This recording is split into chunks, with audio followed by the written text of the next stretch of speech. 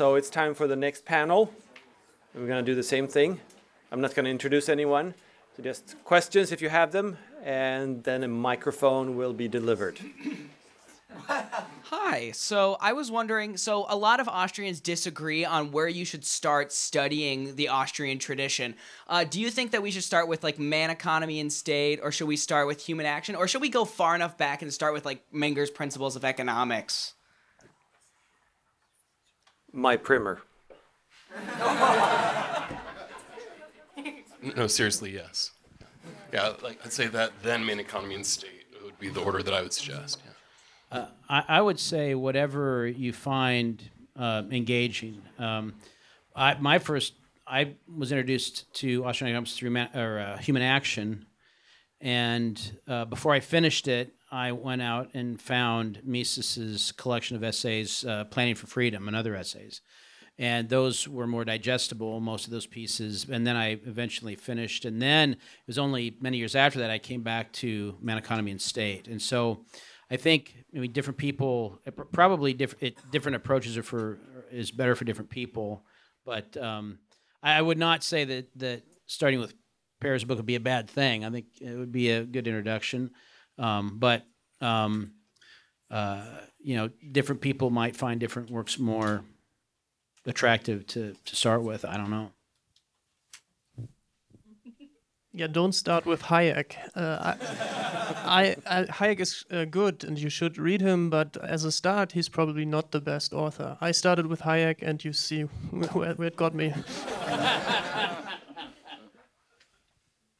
Dr. Bylund, especially in your presentation, I know you basically, I don't know if you were defining a firm this way, but it said it was like a specialization, it's an island of specialization.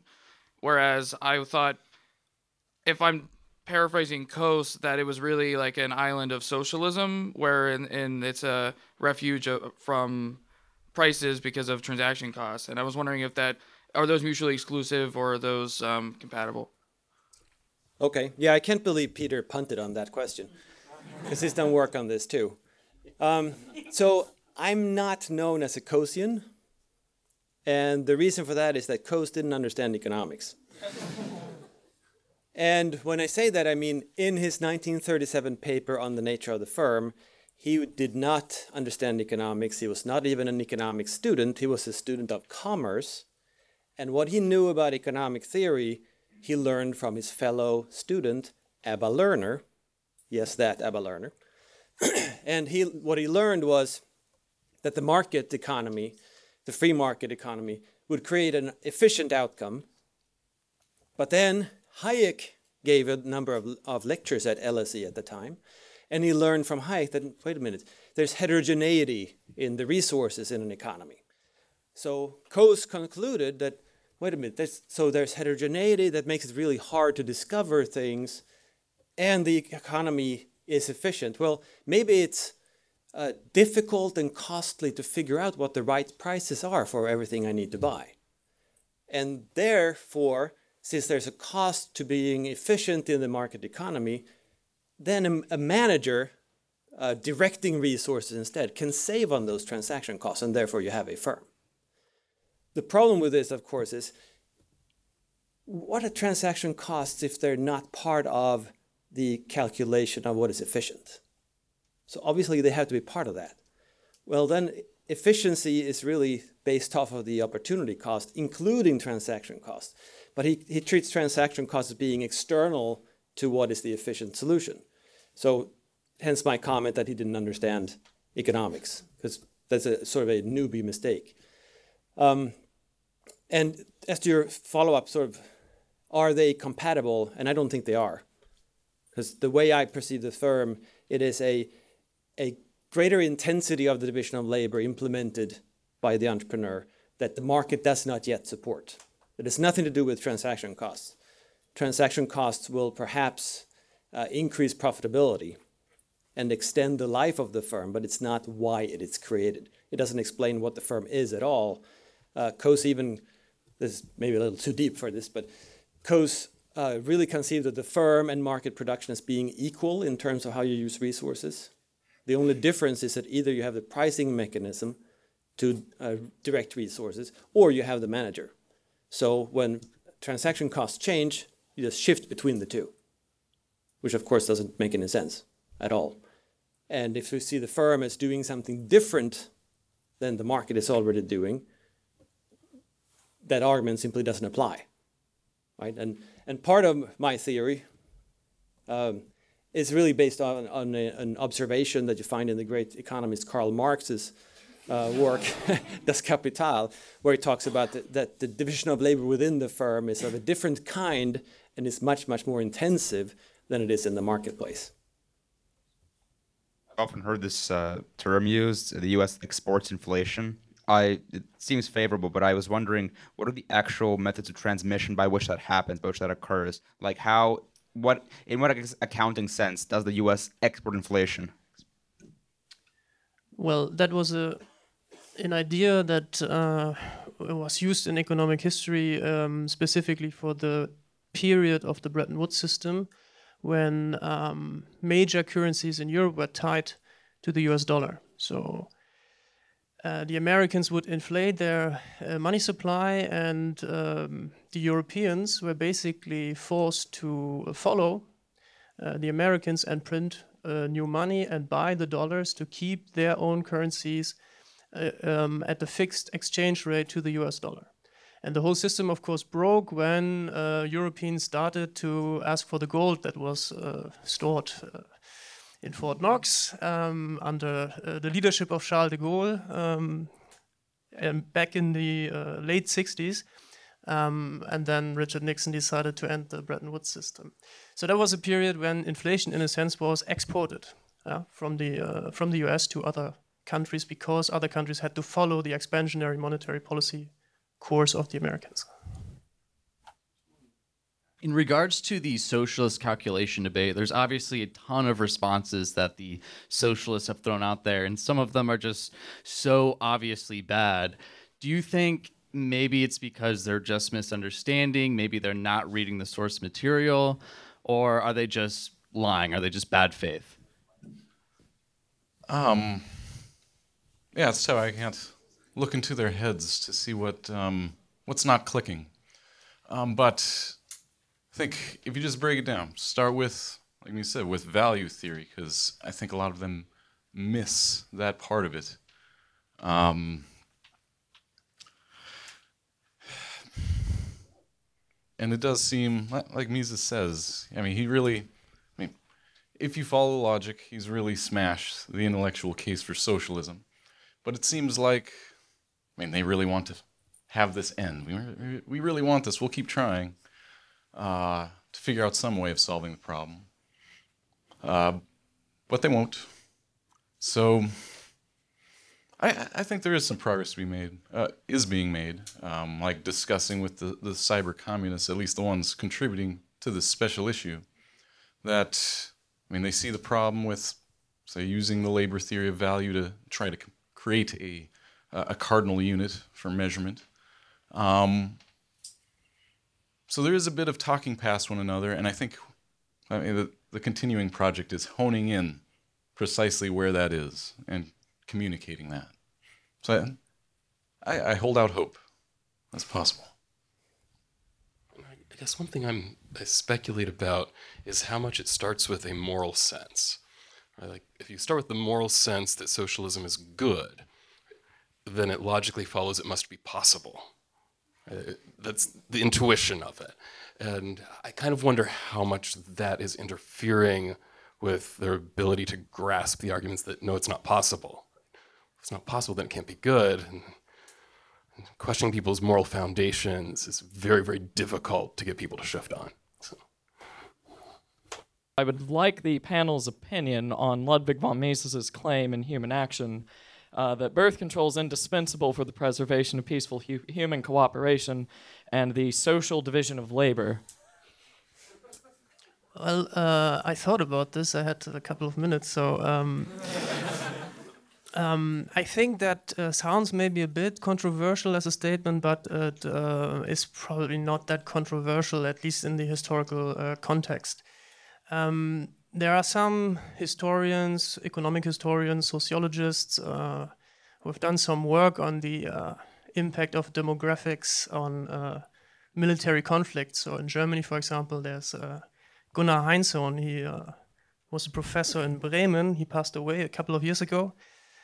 And he presented an argument that basically strong population growth, in particular the number of young men in families, is a contributing factor to military conflicts. So it's obviously not necessarily the case that military conflict arises out of strong population growth, but it makes conflicts more likely, so to speak. And I think that was not a controversial view back in the days when Mises wrote that, and I think something like that he probably had in mind.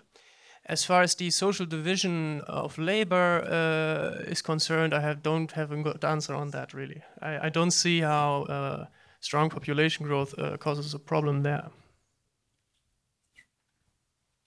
Hello. So I had a question about public goods, and this was a question that I brought up to Dr. Engelhardt earlier yesterday.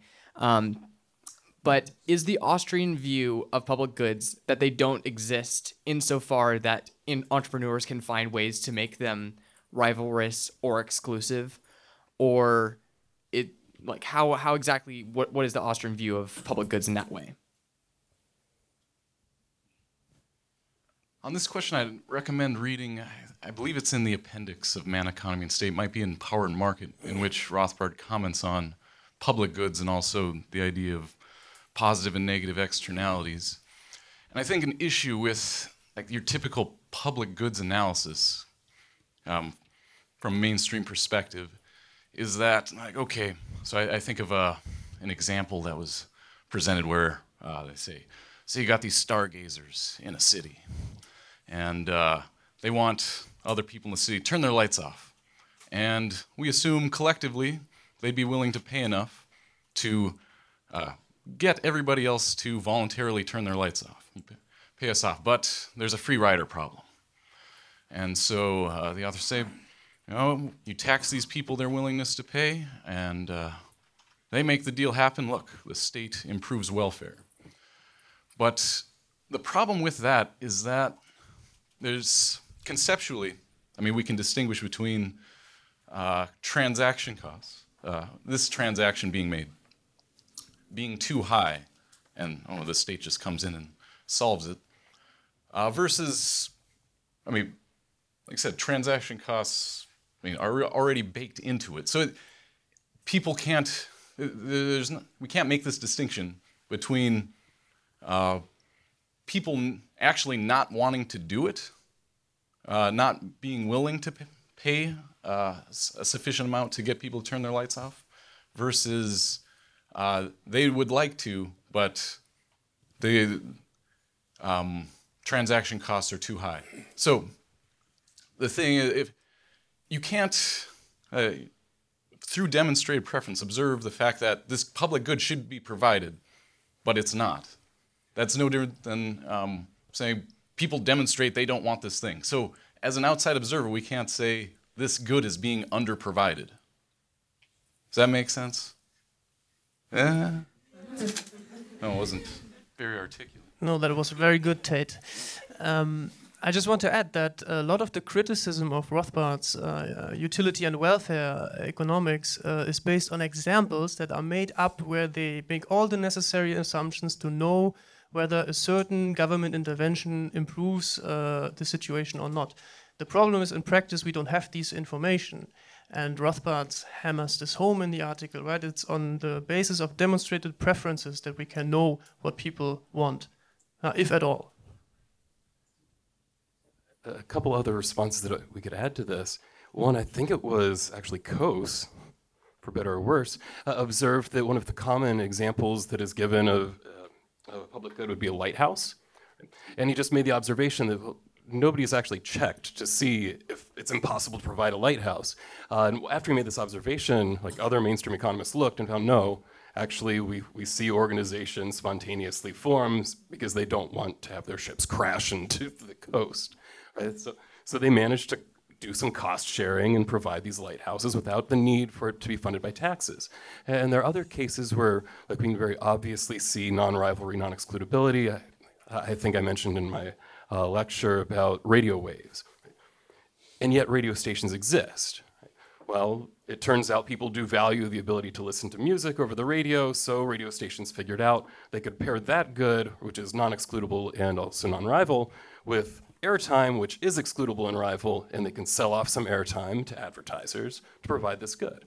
Right? So we do see that entrepreneurs do actually solve these problems. Right? So not just theoretically do we have problems with identifying if there's even a public good here, but practically we see things we think might be public goods actually provided. Right? So. Hello. What has been if there is one, the historical approach from the Austrian perspective into investing into public and private markets?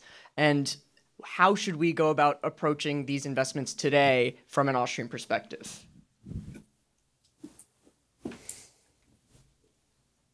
I don't know what public markets are. Is there even such a thing? Like the stock market, like public equities. Ah, okay.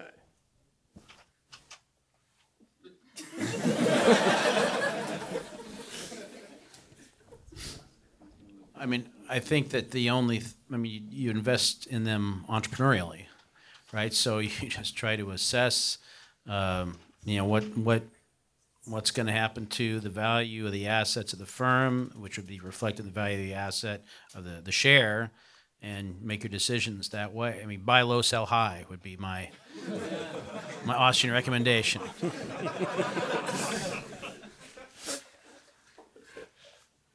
So in Dr. Patrick Newman's lecture on banking, he talked about how in a free banking system, the adverse clearing mechanism prevents banks from overinflating. But I know some Austrians prefer a policy of 100% reserve banking. So why isn't a free banking system sufficient to control inflation? Well, it probably would be sufficient. I mean, it's not entirely clear what a free banking system would mean or how it would look like in practice, right? It depends on certain institutional arrangements, rules, and regulations that do not necessarily come from the states, but just rules of the game that are implemented in some way. And I believe a free banking system, generally speaking, if it is not distorted by too much government regulation, will lead certainly to lower inflation than we have right now. Whether it prevents inflation entirely, I don't know. Maybe that's also not desirable. Right? Who knows what the optimal rate of inflation or deflation is? In terms of arguments against central planning, I wonder if you guys might be able to shed some light on the difference between Hayek's knowledge problem and Mises' calculation problem, and whether or not they are the same thing or a restatement of the same argument. Is Joe Salerno still here?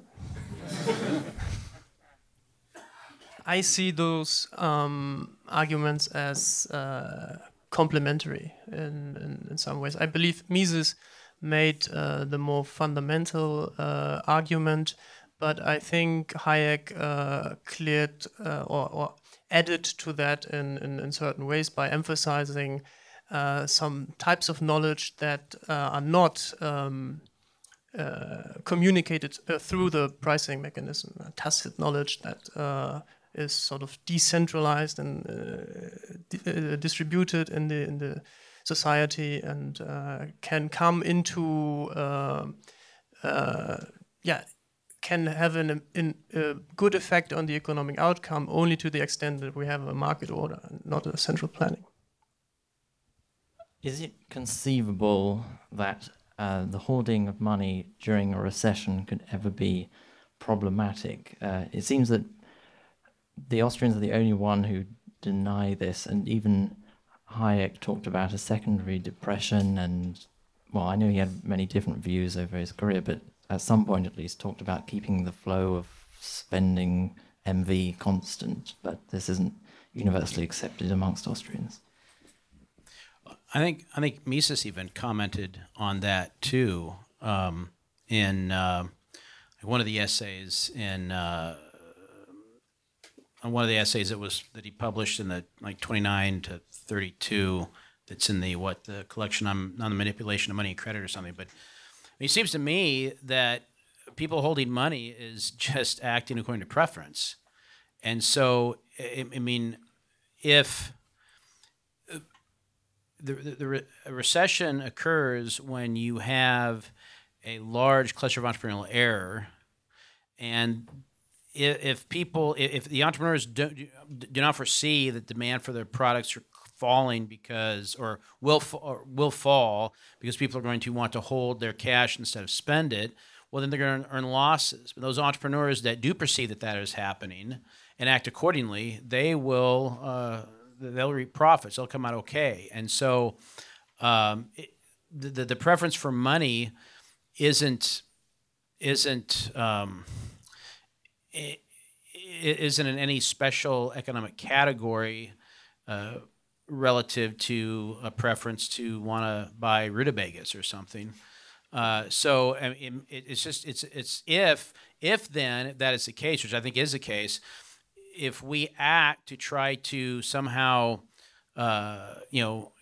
if we act to say increase the money supply, sort of to respond to that, we actually work against the desire of the people to want to hold more purchasing power, because we're watering down the value of the thing that they want to hold. So we're actually working against the preferences of the people that are wanting to hold more money. And as long as we have a free price system, prices do adjust. They will adjust, and the markets will clear, and we won't be wallowing in depression.